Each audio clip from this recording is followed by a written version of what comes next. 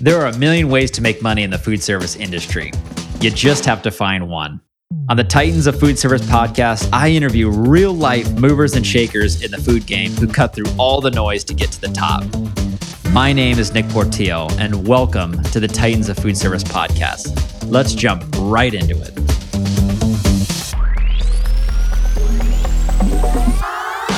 Welcome back to another episode of Titans of Food Service, where we delve deep into the world of food service, having the conversations around innovation, creativity, and empowering stories with the movers and shakers who have made it to the top.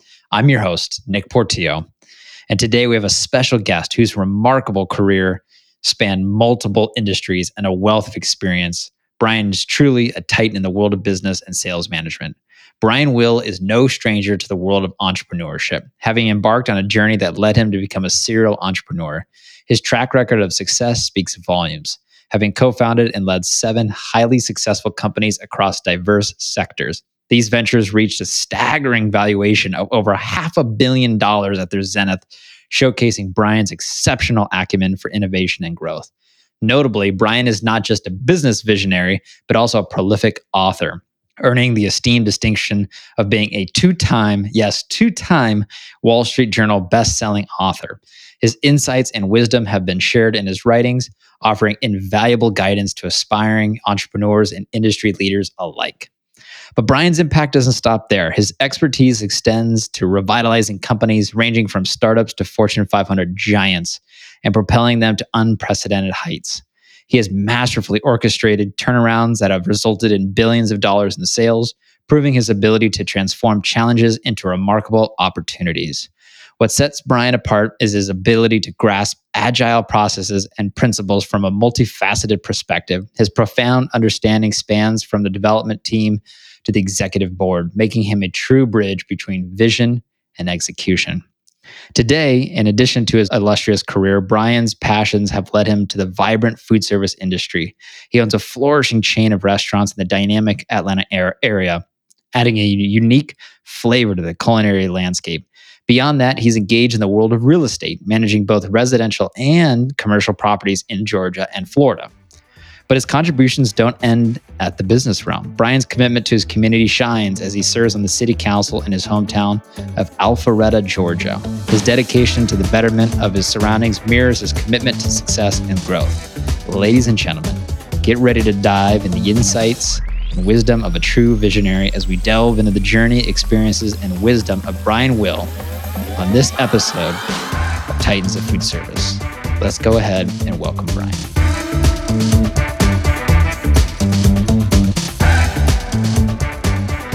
All right, Brian, welcome to the Titans of Food Service podcast.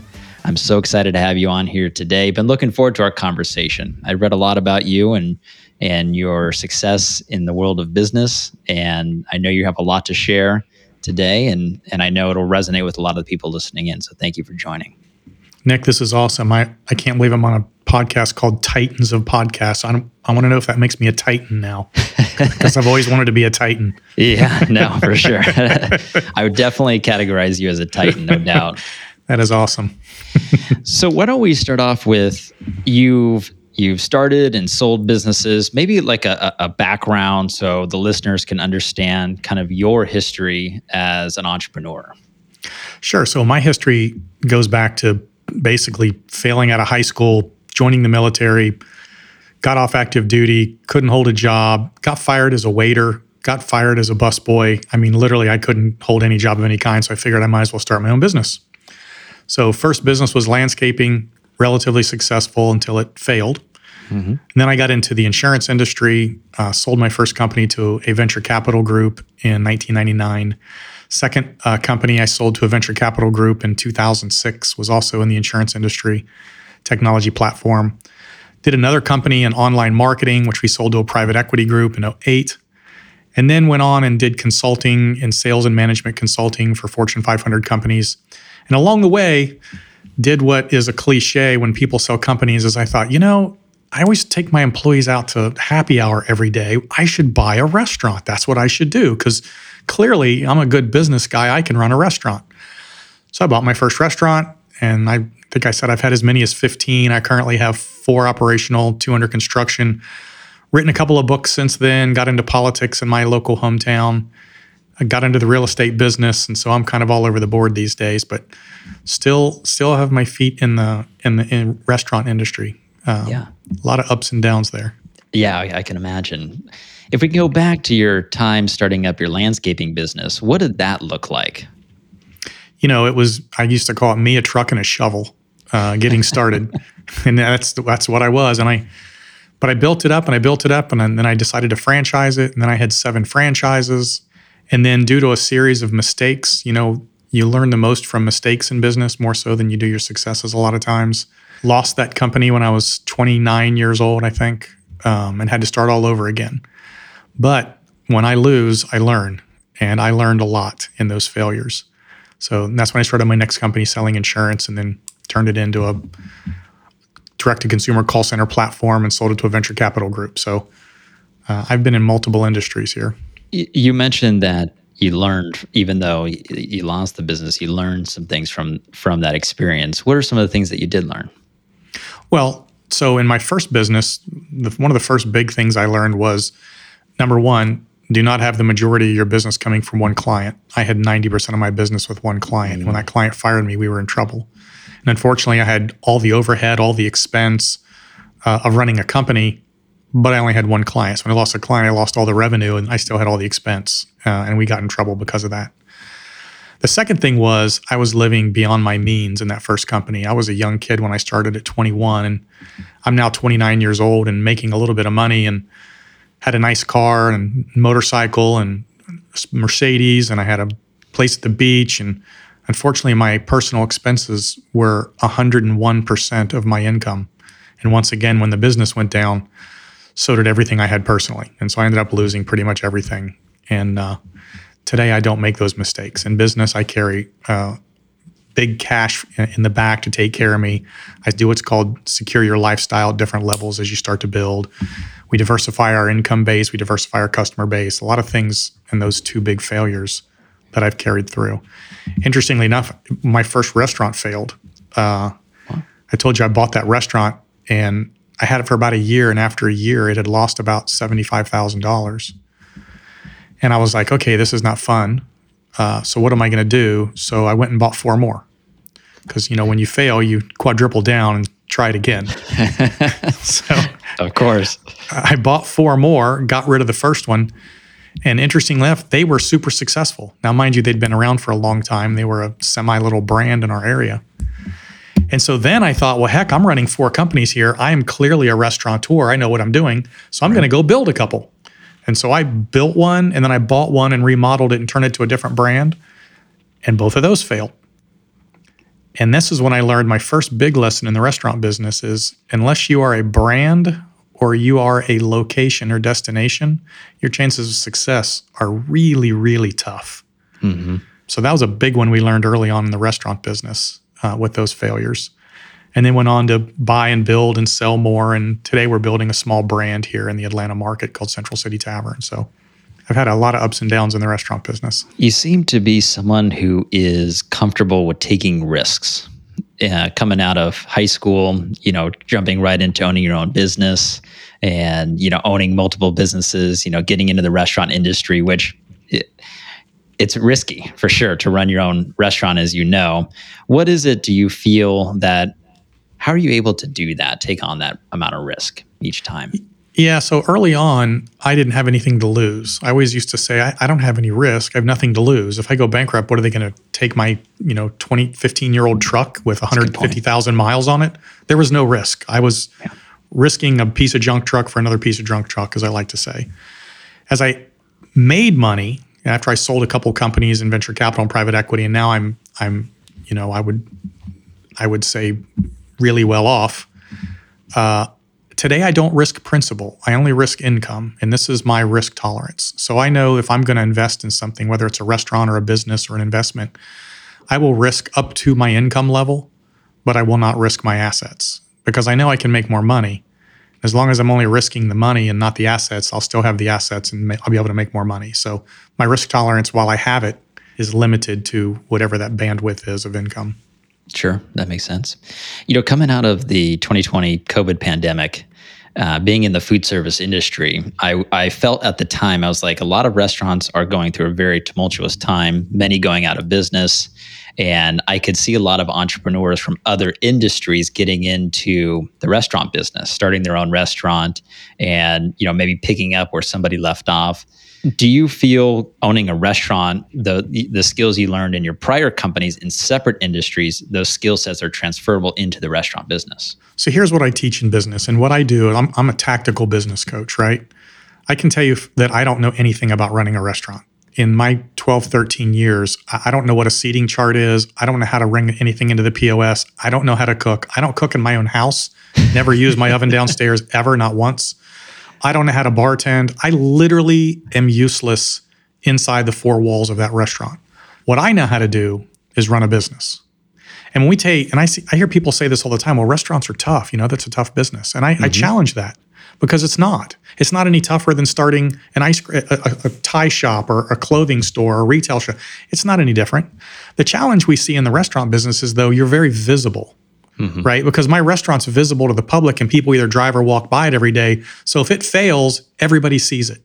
Not everybody's down at the mall to see the shoe shop go under because you're not out in public and people are walking in, about 3,000 people a week in my Alpharetta location. So I don't believe that the failure rate is that much higher in the restaurant business. I will tell you the reason most restaurants fail, however, is because they're started by chefs who don't understand business. They're started by managers who don't understand business, or they're started by people who don't understand business at all and just think they're going to start a restaurant and have fun, which is my first one, by the way, and hang out and give out drinks at the bar and it's just going to be a party.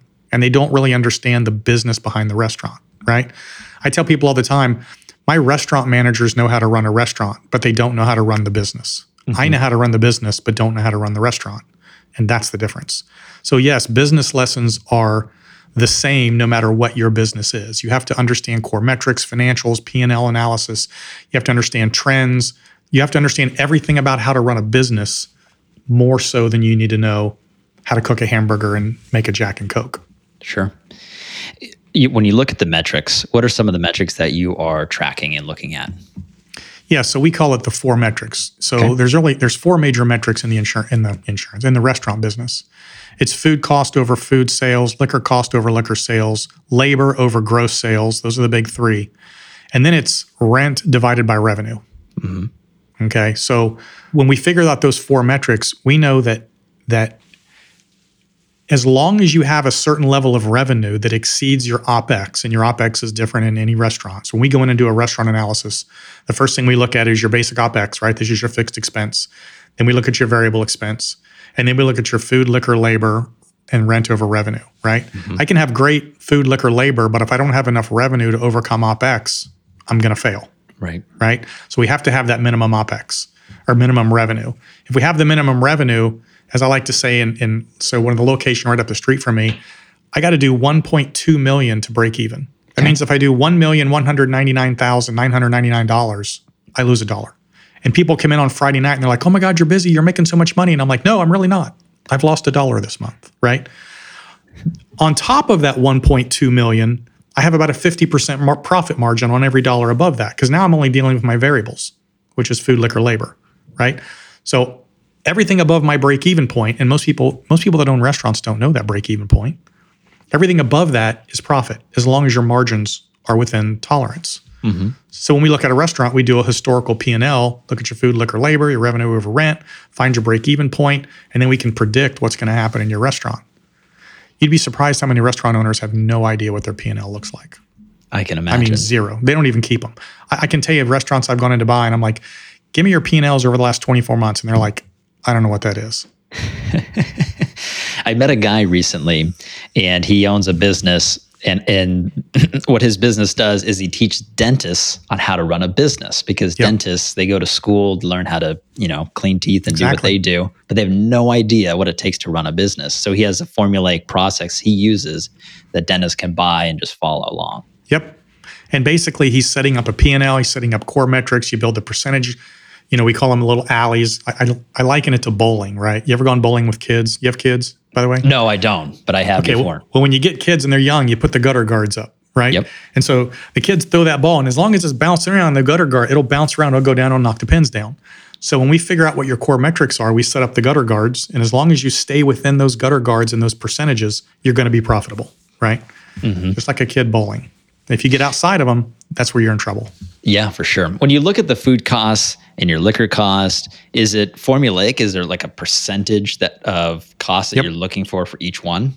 Yep. So, and this is going to be relatively generic. It might be different for a super high-end restaurant serving a $200 steak, but for the majority of the restaurants out there, 28% food cost is where it needs to be. 28% food, 4% paper. That's a relatively stable number. Liquor costs are going to come anywhere from 18 to 22. We run 22 on the high end only because in my restaurants, we serve badass drinks. So I ask people, Nick, let me ask you a question, Nick. Here's a question for you. Okay. You're married? Are you married? Yep. Okay, so you're married. When you and your wife go out, do you know where the bar is that you can go to and they have badass drinks versus the bar you go to where it's like a half a glass for $14 and it's got like a shaved peel twisted on the top? Yes. Yes. Yes, I would say. You know where you're going to get badass drinks. And That's so right. we actually trademarked badass drinks. I like People that. know when they come to my restaurants, it's going to be a little heavier pour. It's going to be a lot more ice. It's going to be full. You're going to go, wow, this is a badass drink. And so we run a little high on the liquor cost because I know people come to my restaurant for that. Throw in my super comfy overstuffed seats at the bar and people sit there and watch sports for 2 hours drinking away and we're making a killing on the liquor. Yeah, smart. What about in terms of profitability of a restaurant? What do you see there typically? So it's interesting. I just did a podcast on this the other day, and I said most restaurants are running 10%, maybe 11, sometimes less. If you're running less than 15% net in your restaurant, you're doing it wrong. And if you're doing it really well and your revenue is significantly above that break even, you should be in the 20% mark. So 15 to 20% is where we would target a restaurant if we were going to do consulting with them. Now, they got to have the revenue base to do it. Without the revenue, there's no way to get it. But if they have the revenue, I always say if you have enough revenue, I can fix any problem and I can get you to 15 to 20% profit easily. It's just a matter of managing the metrics. I had somebody on the podcast a few months back, and he also owns a chain of restaurants. And he said volume covers everything. That was his slogan. And the challenge with that, though?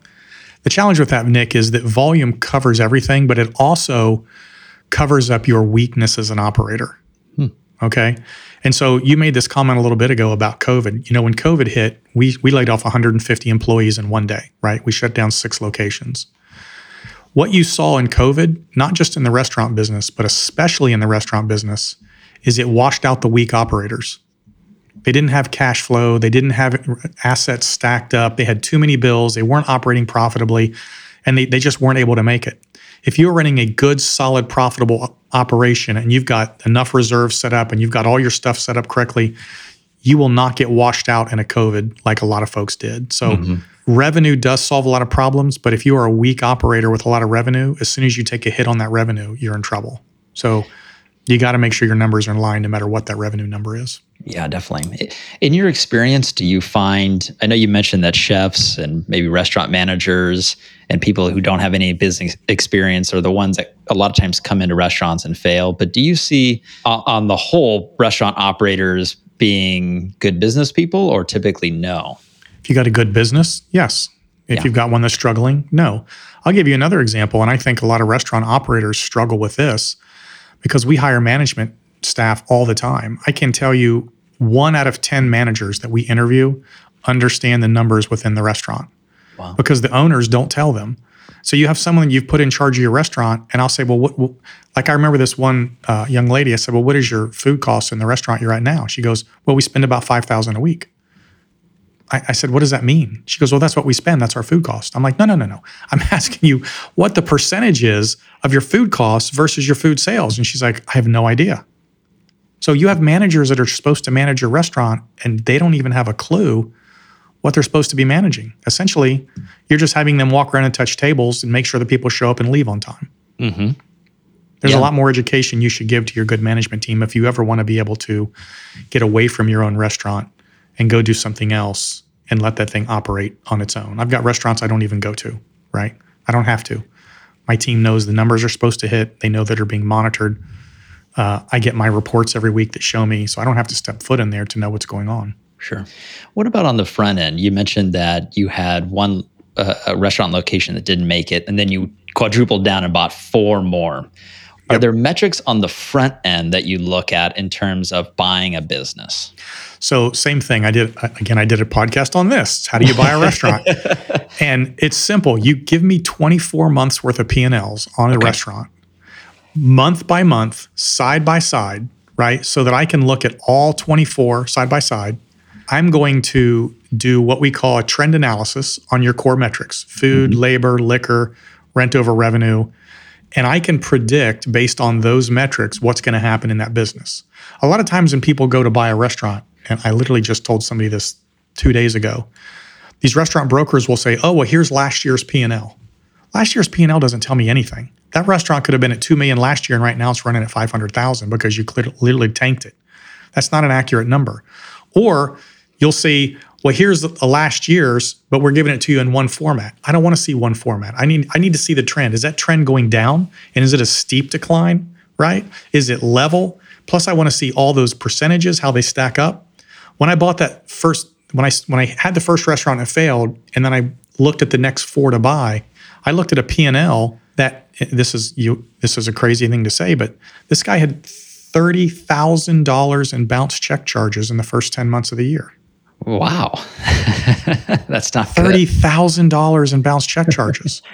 He was running like a 48% food cost. Yeah. I remember we went in, I said, you're selling wings for $0.25. He's like, yeah, man, it drives a lot of people in. I said, they cost $0.25. Actually, they cost 27 cents. You're losing 2 cents on every wing. He goes, yeah, but we sell a lot. It doesn't matter. Yeah. We got to raise the price on wings. He goes, people will stop coming in. I'm like, good. Because the more people come in, buy these wings, the more money you lose. He was clueless as to how the metrics work behind the business. So yeah, when you're buying a restaurant, we got to look at the 24 months worth of P&Ls. Let's track it, look at the trends, see where the percentages are. And then we can tell you whether that restaurant is, as I said, a gold mine or somebody else's problem. It's pretty easy. When you go to make an offer on a restaurant, do you look, how do you determine the price you're going to pay? Are you looking at maybe a revenue or EBITDA? What are you basing that on?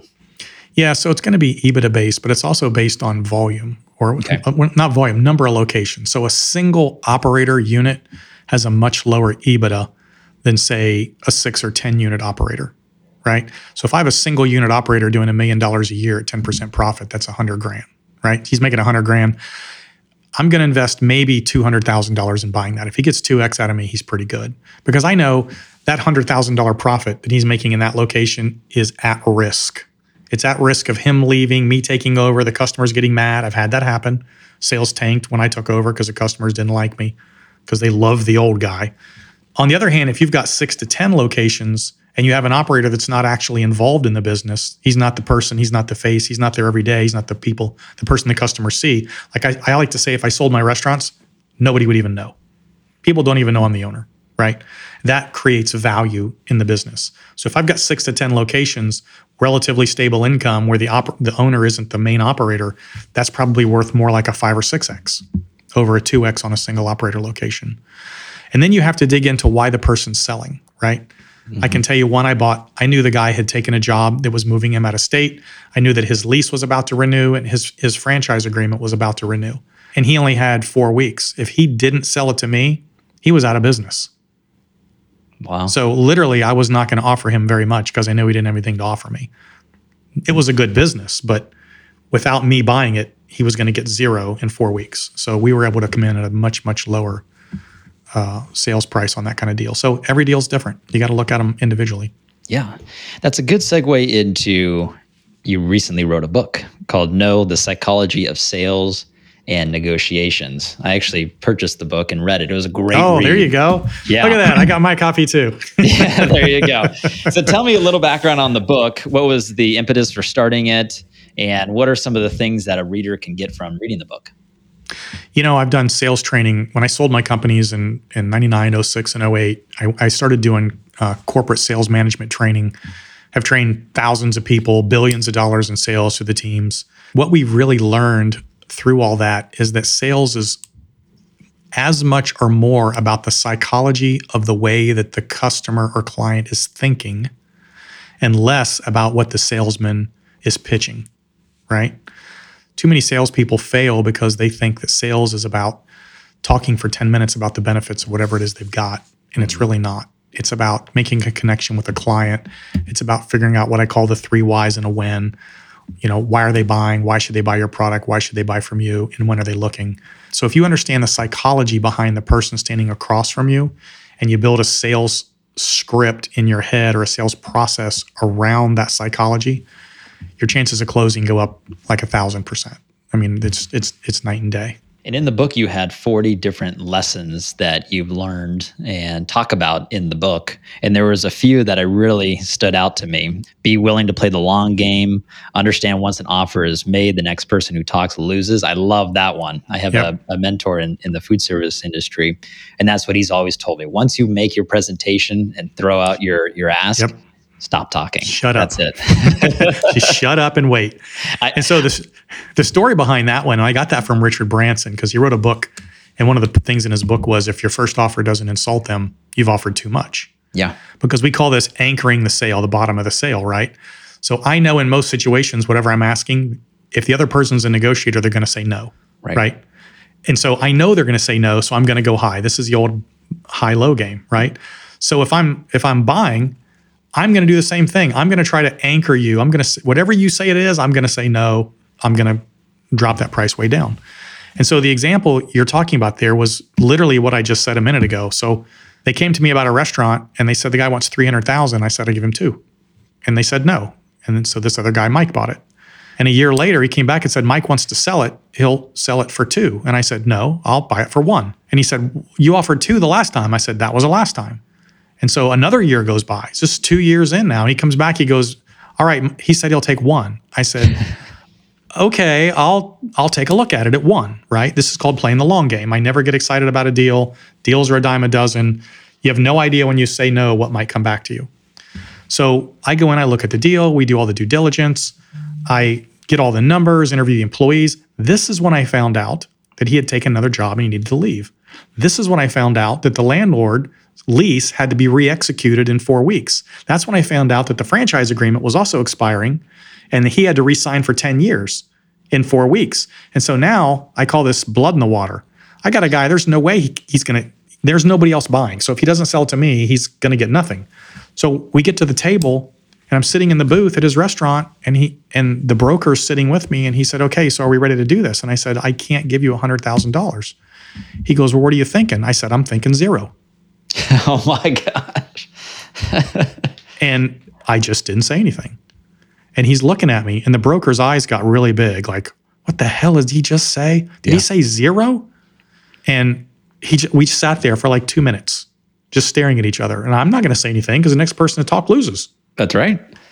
And finally he goes, I can't take 0. And when he said that, I had him. Yeah. I said, well, I tell you what, I'll buy your inventory. I'll refund you your lease amount. So you'll get out of here with maybe $25,000. And he goes, I can't take nothing. I said, I'll give you 10 grand. Otherwise, I'm out. And he said, all right, fine, I'll take it. So we went from 300, a year later, 200, a year later, 100. He thought he was closing at 100. I bought it for 10. That is an incredible negotiation. Now, that's not going to work all the time. No. But in this case, I anchored the deal at 0, understanding that I had him. Yeah. He had no place to go. There wasn't another person out there that was going to do a deal with him. So it was me or nothing at that point. I couldn't have done that in a different type of scenario, which is why you have to read. I said everything depends on the scenario. In that scenario, I knew I had him over a barrel. Wow. It's so funny. When I was reading this book over the last couple of weeks, would sit there. I was reading it at night. My wife and I, we like to read before bed. And there was a couple chapters in here really where you talked about kind of the story you just mentioned and really saying no to people within a negotiation. I think a lot of times the way people think is, okay, and that person wants 200,000, so I'm going to offer 150 and maybe split the difference with them. But you're coming in at just no, it's 0. I like that. And I was actually Richard Branson. That's right, Richard Branson. I was actually, while reading this book, in a negotiation to purchase a company, and there was moments where I just said, no, I'm not going to do that.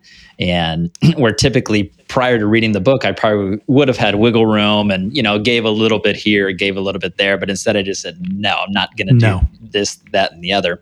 And it worked out. All of the things I said no to, I didn't have to execute on.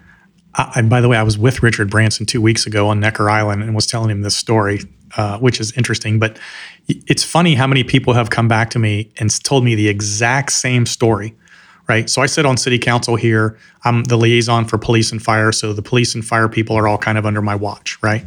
Mm-hmm. One of our majors calls me one day and he goes, man, I finished reading your book. And he goes, this is incredible. I said, oh yeah? He goes, I've already put it in use. I said, well, what happened? He goes, I went in to buy a motorcycle. I walked in and they gave me a price and I said, no, I'm leaving. And he goes, that guy chased me all the way out into the parking lot, lowering the price about every 5 steps. He said, till I got to my car, and then I got a hell of a deal on that motorcycle because I just said, no, I'm not going to do that.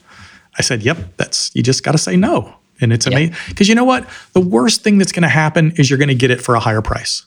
Mm-hmm. That's the worst that's going to happen. So why not anchor that sucker as low as you can get it and go from there? Yeah, that's a really great point. That's a really, really solid point. You had another lesson in the book, and that was around read the script. I remember, so this chapter really hit me good, because I remember when I first started coming out of college, I was actually my senior year of college, I got a job working for free as an intern for a financial advisor for Wells Fargo Advisors. And I wanted to be a financial advisor at the time. And so he said, come in and you can work as much as you want. So I'd sit there each day after school. And the first thing he had me do was pull out a piece of paper and a pen and write out a script.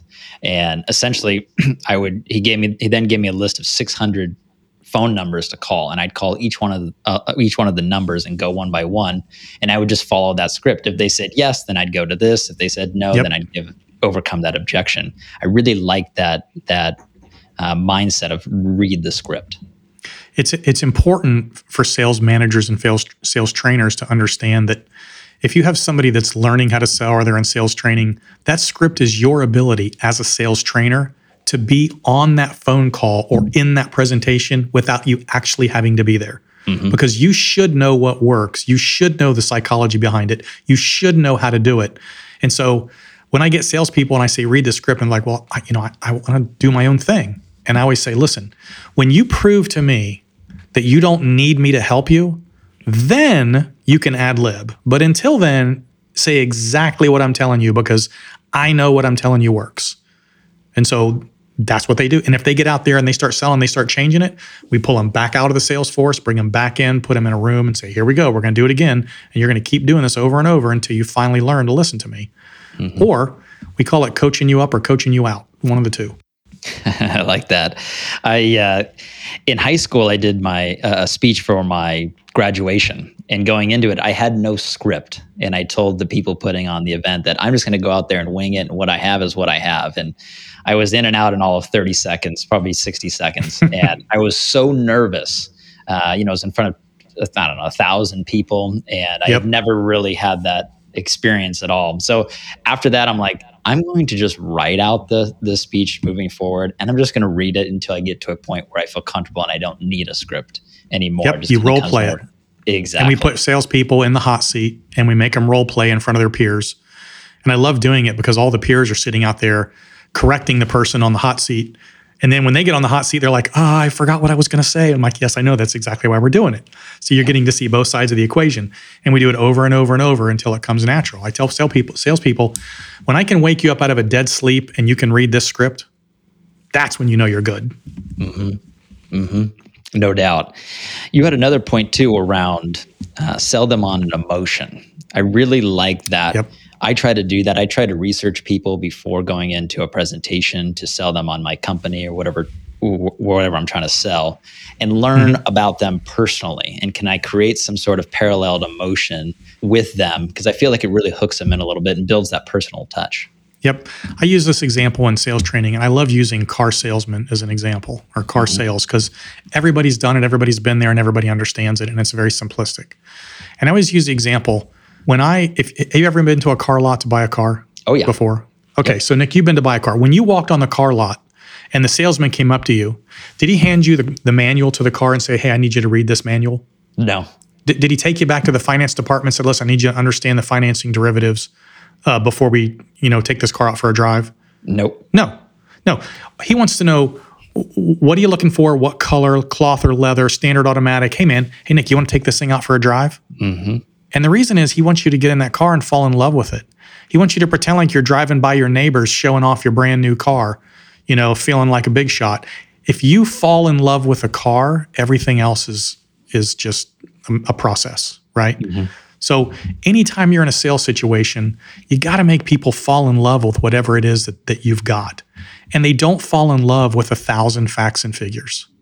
They fall in love with the color, standard automatic, leather, the way it smells, and the way you look driving it down the street, right? So too many salespeople, they talk themselves out of the sale because they think they got to regurgitate every single thing in the world about what they're doing, and they don't. Mm-hmm. Look, if you're selling food to me, listen, give me a copy of your last couple of bills. I'm going to come back with an analysis. Okay. They come back with an analysis. They say, I can save you 6% on your food purchases going forward. I'm like, okay. They're not breaking the whole thing down. They're not telling you about how their vendors are better. I don't give a crap about how you think your trucks are going to be here on time. No, you're going to save me 6%? Okay. Or, Brian, what's the problem you have with your vendor today? Man, they didn't show up last week on a Saturday, and I didn't have any food Sunday morning. We were out of food. I mean, I'm so mad at them. I want to just drive over to the corporate office and bang. I hear, yep.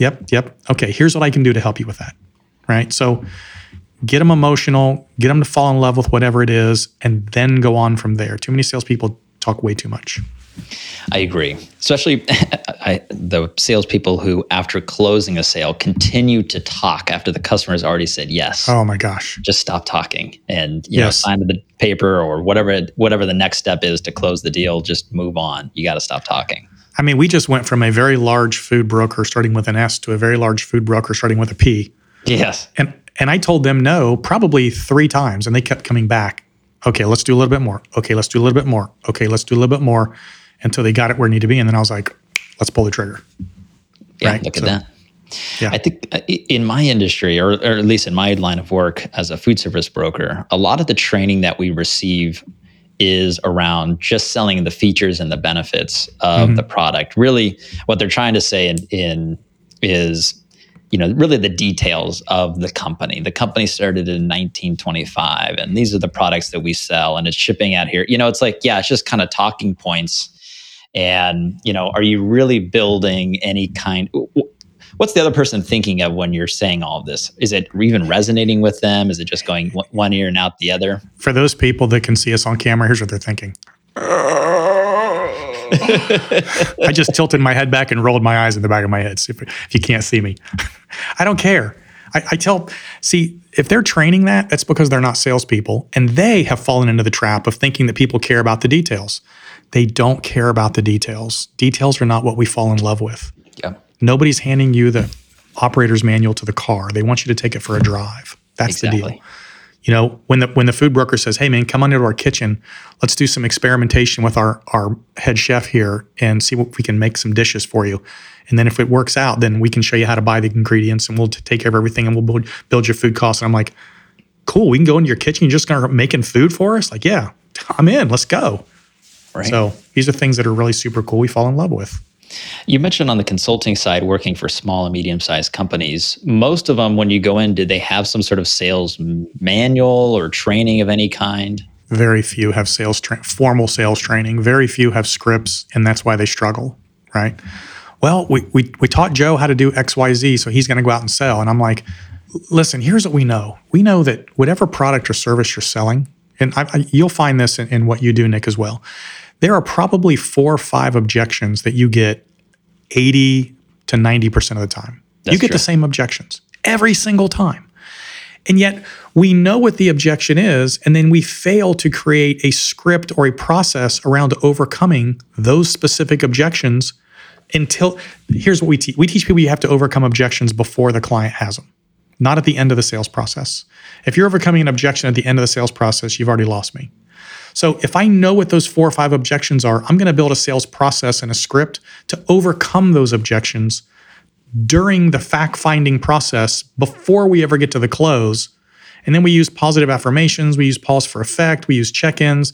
And so by the time we get to the close, there's nothing to close. I've already closed myself as a customer because you've built the proper script. You've overcome all my objections. I have nothing left to object to.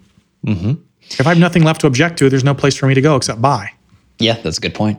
What about in a restaurant? Do you have a script for a waiter, a waitress, or even a host or hostess in terms of talking to a customer?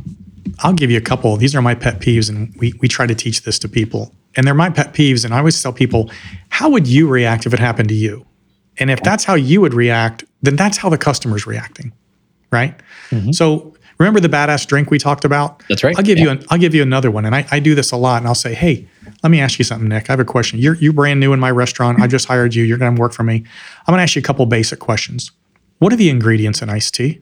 Not a trick question. Yeah. And tea. And tea. Ice and tea. If I order an iced tea and you bring me a warm glass of tea with 3 warm cubes floating around the top, did you bring me a glass of iced tea? No. No. You brought me a glass of warm tea. And now I'm upset. The very first thing you did as a server is give me something that's not what I asked for, and now I'm upset. And you walked away, by the way, and I'm now going, hey, can I get a glass of ice?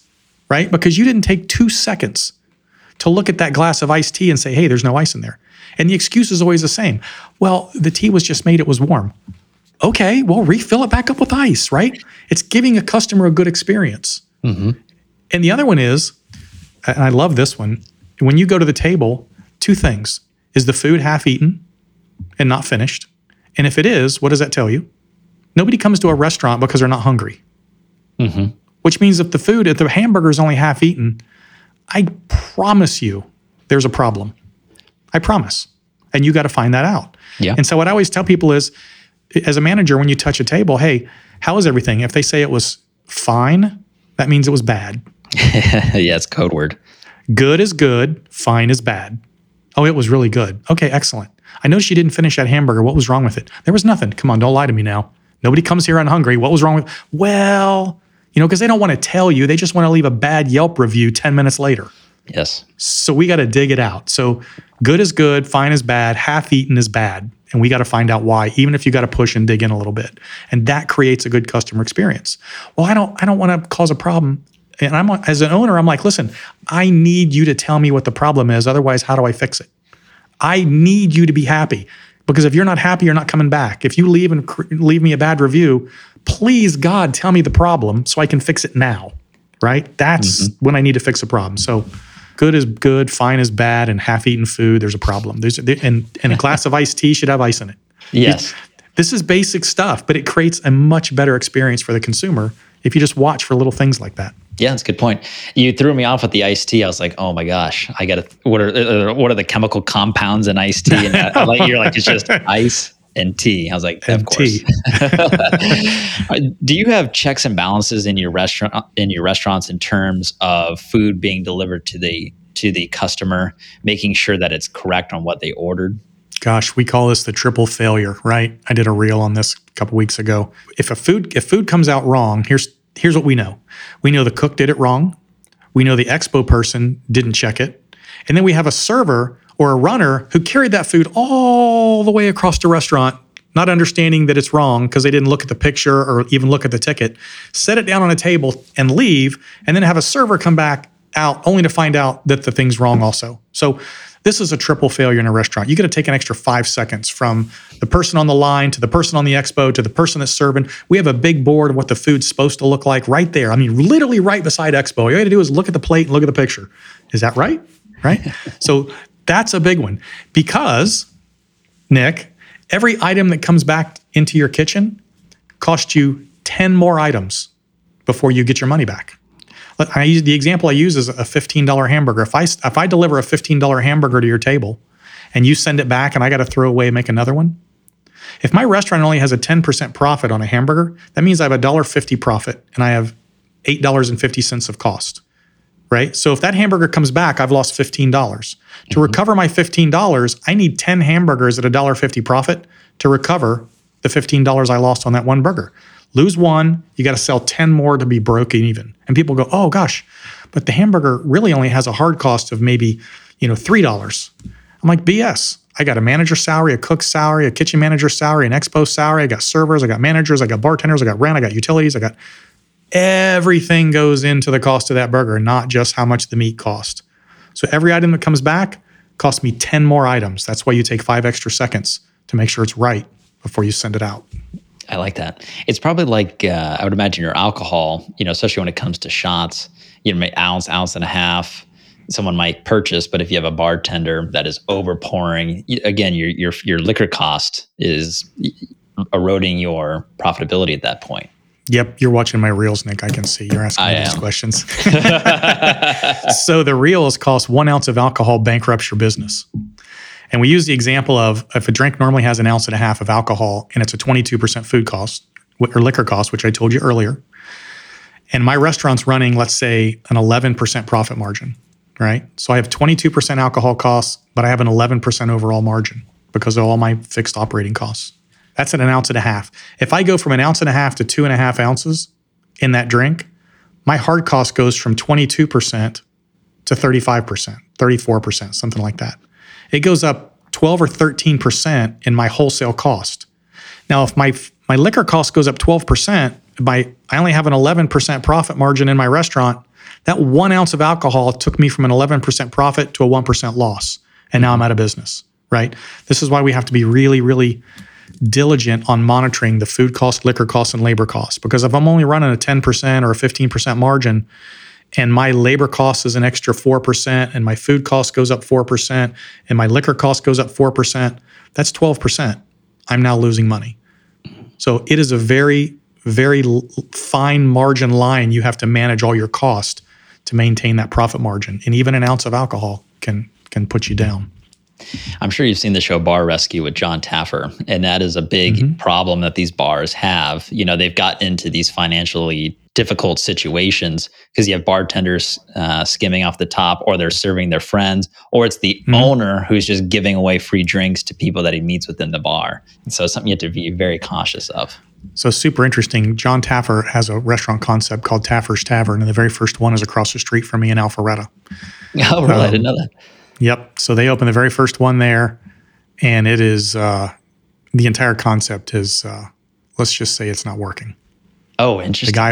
The guy who rescues restaurants and bars isn't working. It's not working. Oh, that's not good. Brian, in your career, looking far into the future, what do you still want to accomplish? So I do what's I've long pitched in the world of business. If you're going to go into business, you're either going to be self-employed or you're going to be a business owner. And I get this from Rich Dad, Poor Dad, by the way, is one of my 3 main business books that I recommend to people. And self-employed means you've basically created a job for yourself. It's wholly dependent on you, right? So if you leave, there's no revenue. Owning a business means that you've built process, procedure, systems, much like my restaurants I never go to. If I sell them, nobody even knows that I'm gone. That's creating a business, right? The ups and downs on both of those. As a self-employed person, you don't have employees. Right now, as a business owner, I have almost 200. As a self-employed person, I can work when I want, where I want, with who I want. As a business owner, I get all kinds of crazies that come in my restaurants, right? And some of them are not fun people. So there's ups and downs on both, right? But as a business owner, I can sell someday and have an exit. As a self-employed person, I can't. I have always pitched to be a business owner because you want to create intrinsic value or legacy type wealth building systems, and you can't do that self-employed. So I've done this in all the businesses I've done. I will tell you that we will eventually sell the restaurant chain, and my next chapter in my life is what I'm doing now, which is I run this business accelerator I just started called the Force Multiplier, and I work with businesses, not just in restaurants, but in all types of businesses, that I call them 1 to 10 million revenue. And helping them either scale up quickly if they're in business and they're not making money or not making enough, teaching them how to build those core metrics and track the P&L, reverse P&L analysis, or if they're looking to exit, show them how to structure their business so that they can get an exit in the next couple of years. So I really, really enjoy working with entrepreneurs, helping them succeed, watching them make money and do really cool things. I've sold businesses. I'm good. I honestly don't need to do another one. So my passion in life right now is helping people. I love that. I see that a lot with people who are very successful entrepreneurs or business professionals, they get to a point where they say, you know what, the money and that side, it's great, but now I just want to get into the part of helping others find their, dream or American dream. Right. Which is very admirable. I was on Necker Island having a conversation with Richard Branson, for those of you who know Richard Branson. And I made a comment to him. I said, when I sold my companies about 15 years ago, I almost lost my motivation for business. I'd worked so hard for so long, dark to dark, 7 days a week, busting my ass, cost me a marriage. I sold the business. I made more money than I ever thought I'd make. And I thought, I'm done. I'm never doing it again. I lost my motivation. Mm-hmm. And he said, have you got your motivation back? And I said, yeah, but it's different. My motivation back then was that I needed to make money. That was my motivation. I needed to be rich. And today that motivation's gone. My motivation today is I want to help and watch other people. And I'm going to make a lot of money in the process of doing that. I'm not trying to be too altruistic here, but I want to watch and help other people make money and do the same things that I did, because that is really cool. Sure. I've got a fun question. It has nothing to do with restaurants, nothing to do with food service. How the heck did you get together with Richard Branson? So he hosts different groups on the island, on Necker Island, which is where he lives. And I have a friend here in Atlanta, and she just sold her company, and she's been going to this event every year for like 20 years. She has known that Richard is one of the 4 people I want to meet in the world. It's Richard Branson, Elon Musk, Kenny Chesney, and Peyton Manning. By the way, if anybody knows Peyton Manning, Kenny Chesney, or Elon Musk, can hook me up. You're my best friend for life. Yes. She knew Richard. So she called me. She said, I'm speaking at this event on Necker Island next week. Would you like to come? And I was like, are you freaking kidding me? I've sailed around Necker Island, never been on it, and Richard's going to be there. She said, yeah, it's his birthday. I'm like, I'm there. So this was a giant bucket list event for me. Got to spend time with him every day for 5 days, had great conversations, hell of a guy. So super fun. What a once in a lifetime opportunity. 100%. Although I'm going next year, so it'll be twice in a lifetime. I'm jealous. I get to go back. Yeah. Well, unfortunately, I don't know Peyton Manning or Elon Musk or Kenny Chesney, but maybe someone listening along does. Somebody in the audience, hook me up, man. Exactly. If you can go back to your time in high school, coming out of high school, what advice would you give to yourself? Remember, I failed high school as I was 16. That's right. And I came from a very rough childhood. I had a chip on my shoulder the size of a Volkswagen BMW. I was an angry young man. All I wanted to do in life was succeed and prove to the world that I wasn't a loser that I thought everybody thought that I was. We're getting into some psychology here, right? And so I was driven from the age of 18, 1,000% to build a business, succeed, make money, be successful, buy things. That was my only drive. I can tell you that I did not spend as much time with my children as I wish now that I would have, and it ended up costing me a marriage. And if I could go back to that person back then, I would say, listen, relax. It's going to be okay. You need to spend more time with your family. Don't be so consumed with success that you lose everything that's important in your life. And that's the advice I would give myself. That's I like that. That really resonates. My wife and I, we got married just about a year and a half ago. We've been together though for 12 years. And one of my goals, my professional goals, is I know that success will come because I'm only 30 at this point. Success will come in my life, and I want to be able to be married to Carly my entire way through. So it's important to me. And I really like your advice of just relax, because sometimes you get caught up in the moment, especially when you're trying to grow a business and, you have your successes and your failures, and it's easy to get caught up in the negatives, but it's important. We are men, we are warriors. We think we're supposed to go out and conquer the world. And you think you're doing your job as a man by succeeding. And I can tell you, when we sold our companies and I said, hey, we win. I mean, we have all the money we're ever going to need. Let's go enjoy the rest of our lives and party. And she's like, you have not been nice to me for the past 15, 20 years. I don't want to do it with you anymore. Mm-hmm. And that was tough, So you've won the world and lost what was really important. Don't do that. Yeah. Well, Brian, I just want to say thank you so much for taking the time to come on the Titans of Food Service podcast. I really enjoyed our conversation. For those listening, how can they connect with you? Where can they find your new book? What's the best way to find Brian Will?